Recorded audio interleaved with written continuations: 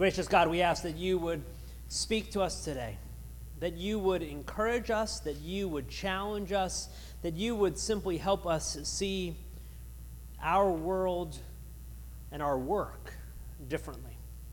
Lord, we pray these things in the strong name of Jesus the Christ. Amen. At some point, my understanding is that Bernie Madoff simply should have reported a significant loss. Most likely, it started out innocently enough. He simply didn't want to admit a mistake. Just didn't want people to know that he had failed. Just didn't want to hurt his reputation. But he wasn't willing. Didn't want to give up his power, didn't want to give up his influence, didn't want to give up his success. And because he couldn't, he started the biggest act of investment fraud in American history. A $65 billion Ponzi scheme that ended up getting him sentenced to 150 years in prison. All out of all things, pride. Out of fear. All because he got in a little over his head. All because he wanted to be successful. It's funny what we would do to be successful. In an article in a magazine called Fast Company, the author wrote this: of all the subjects that we obsess about, success is the one we lie about the most. That success and its cousin money will make us secure. That success and its cousin power will make us important. That success and its cousin fame will make us happy. It's time to tell the truth. Why are our generation's smartest, most talented, most successful people flirting with disaster in record numbers? People are using all their means to get money, power, and glory, and then self-destructing. Maybe they didn't want it in the first place, or didn't like what they saw when they finally achieved it. Or for us, maybe you could simply ask the question, what is it that we are looking for? What are we striving for? What does success look like for us? We push so hard, we sacrifice so much, we work so hard, and for what? What's the goal? Do we work simply for success? Do we work for power? Do we work for popularity? Or is it more subtle than that? Do we work to be seen as successful? Do we work to find purpose? Do we work to find our worth? Is this the new meaning of what it looks like to work for a living, working to be worthy of living? But let's back up for a moment. Today we finish the second part of our overarching series on work. In this overarching series, we've been asking how we as Christians are supposed to view and ultimately do our work.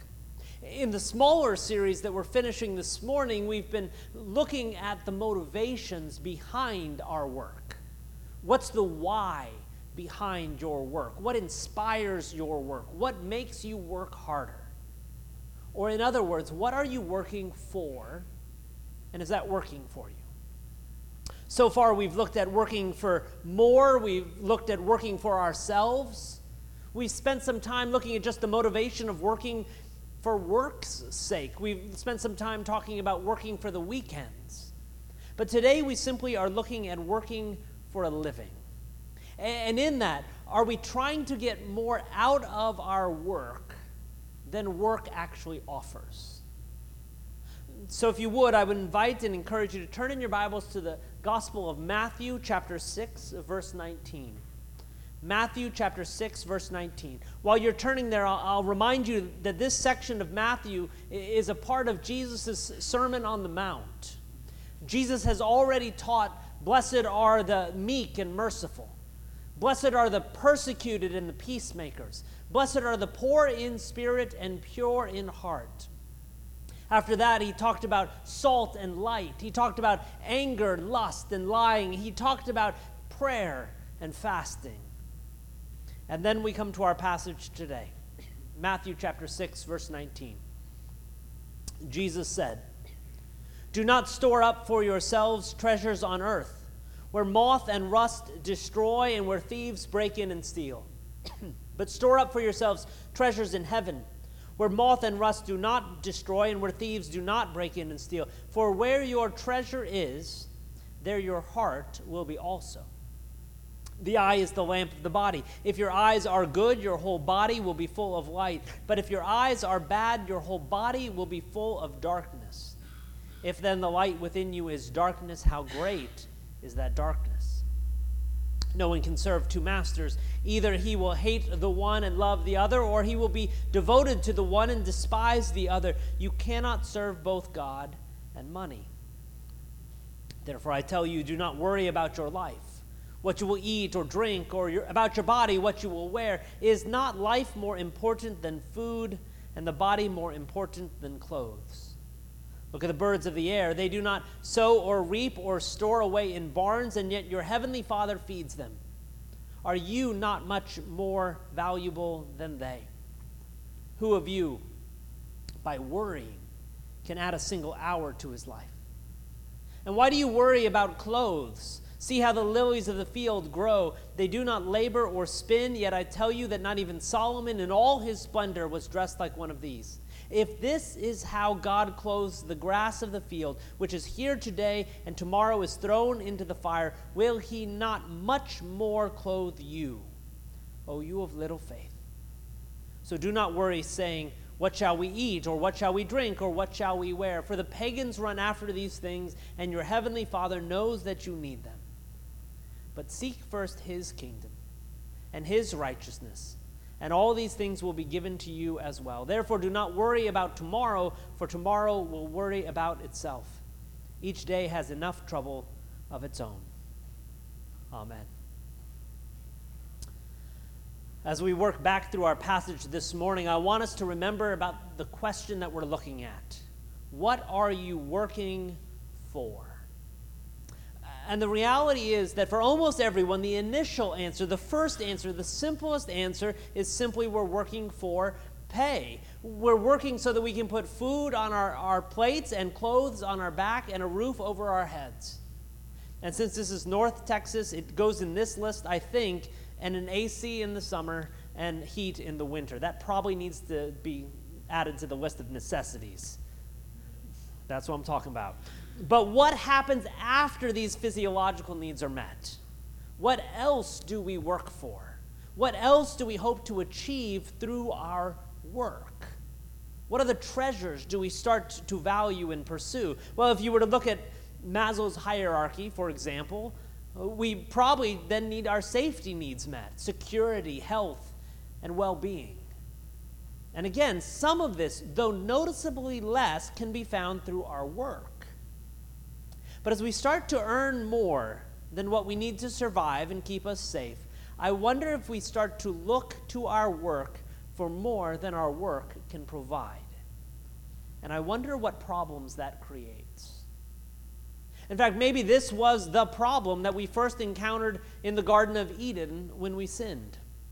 We thought that work, growing and harvesting and ultimately partaking of the forbidden fruit would somehow change us.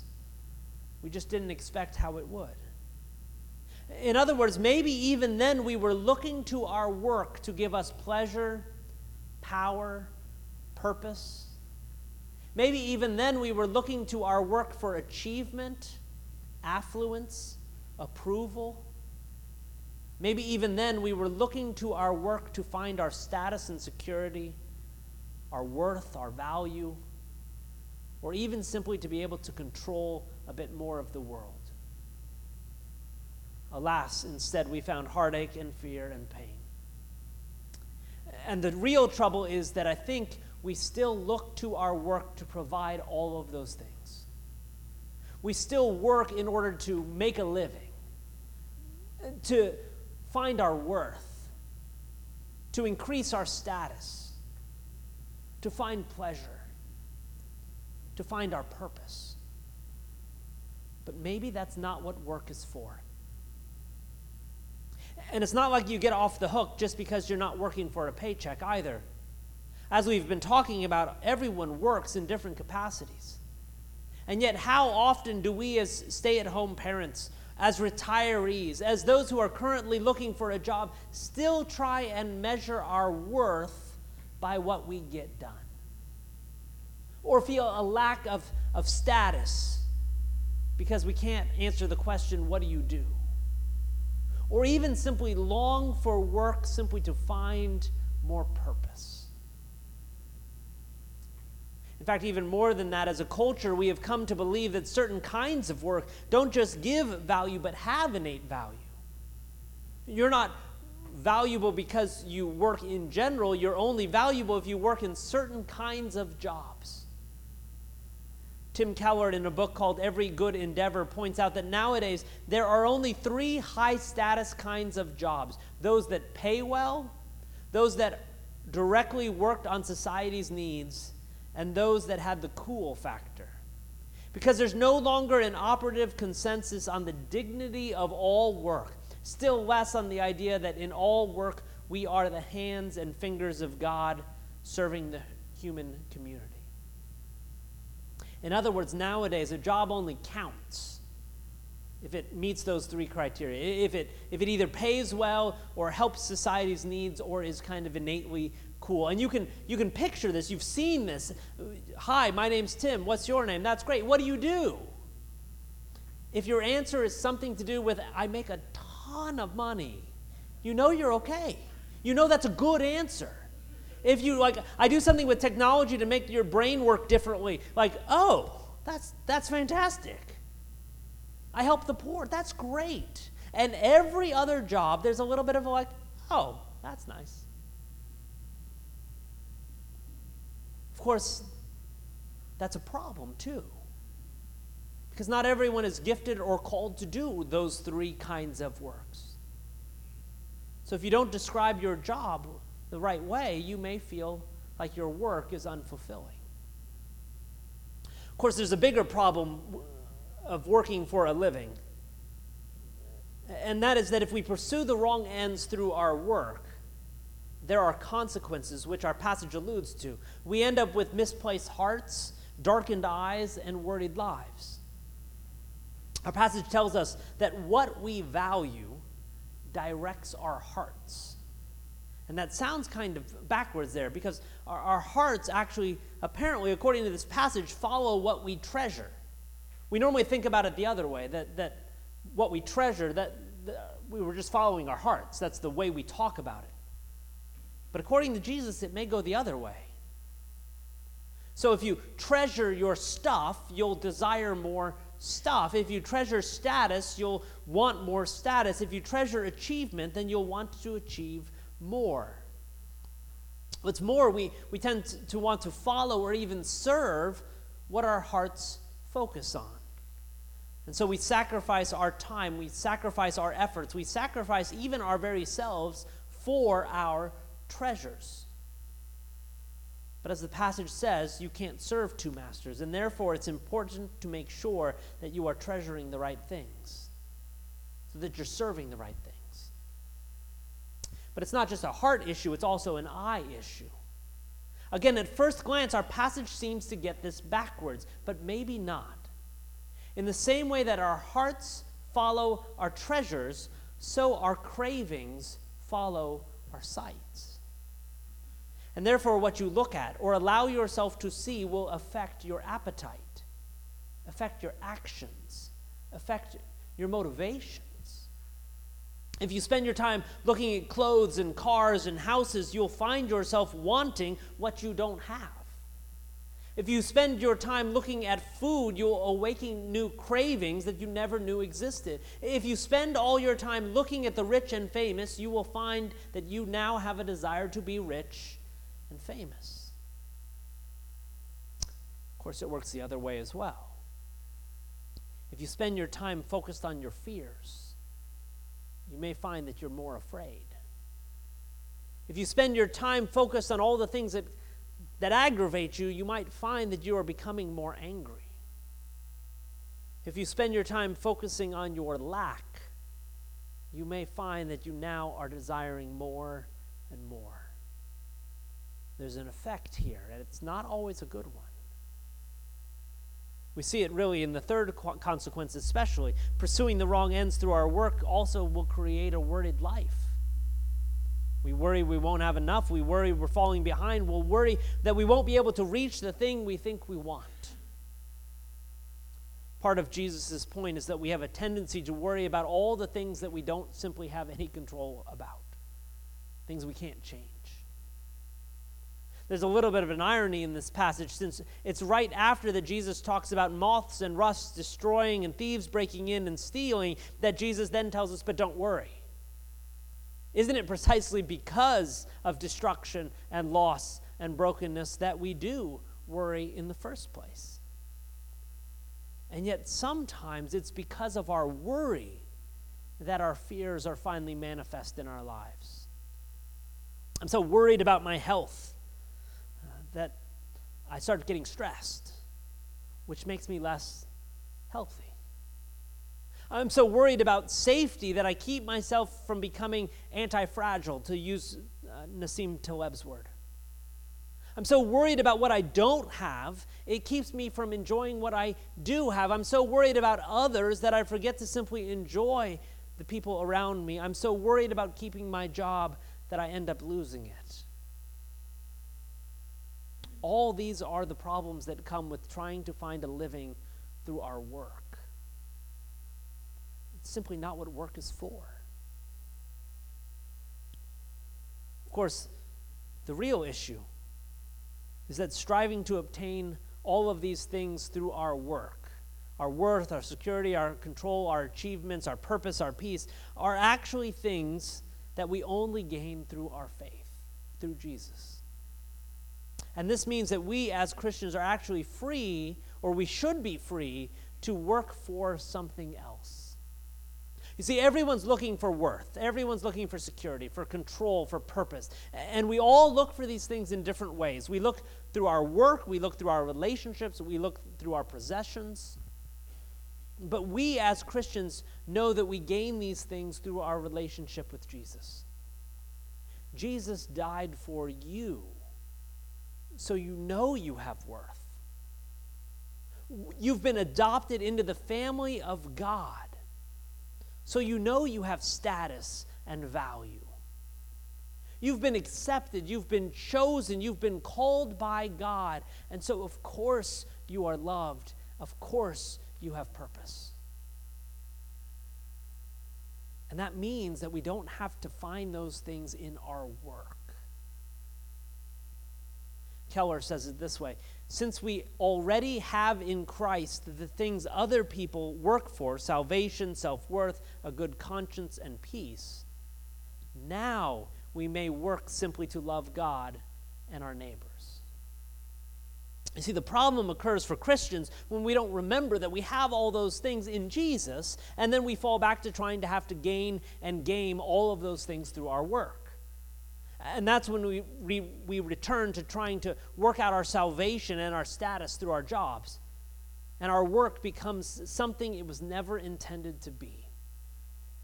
We cease to find our work fulfilling at that point. We cease to find balance in our lives. We cease to experience the joy of a job well done because we're trying to get more out of our work than our work was made to provide. And yet we, as Christians, have our living through Jesus, and thus everything is changed. Therefore, we are free to pursue more and better through our work. You may remember our original job description from Genesis. We talked about it a couple of weeks ago. To cultivate and care for the garden, to rule over creation, to create order out of chaos. These were all things that God had done and invited us to do, to partner with Him. And I believe that a lot of these still remain the foundation of many, if not all, of our various jobs. There are still moments in our jobs, even today, that what we're being called to do is to cultivate and care for something, to rule over something, to create order where there's chaos. Some of us create order in our homes when chaos develops by cleaning, by organizing, while others of us do it on spreadsheets when chaos comes to financial statements. Some of us cultivate and care for children, while others of us cultivate and care for companies and institutions and cultures. Some of us rule over our lives as we strive to keep up with paying bills and home repairs, while others of us try and manage and lead our coworkers responsibly and wisely. Some of us are in the business of creating. Some of us draw out beauty. Some of us cultivate learning. Some of us keep people and creation safe, and so much more. These are the things that God does too. And in all of these tasks, in the best of times, in the best of moments, we see our original calling being fulfilled as we partner with God in what He does. This should change how we work, as we recognize what we're doing is the same thing that God does. That maybe He has called us to continue this work. Or you could look at it a different way. Our passage ends by saying, seek first His kingdom and His righteousness, which interestingly comes in our passage in the context of work. Just prior to this, Jesus has been talking about sowing and reaping and storing in barns. He's been talking about laboring and spinning, and yet we are to seek first His kingdom and His righteousness. It's interesting that in some ways those are two different things too.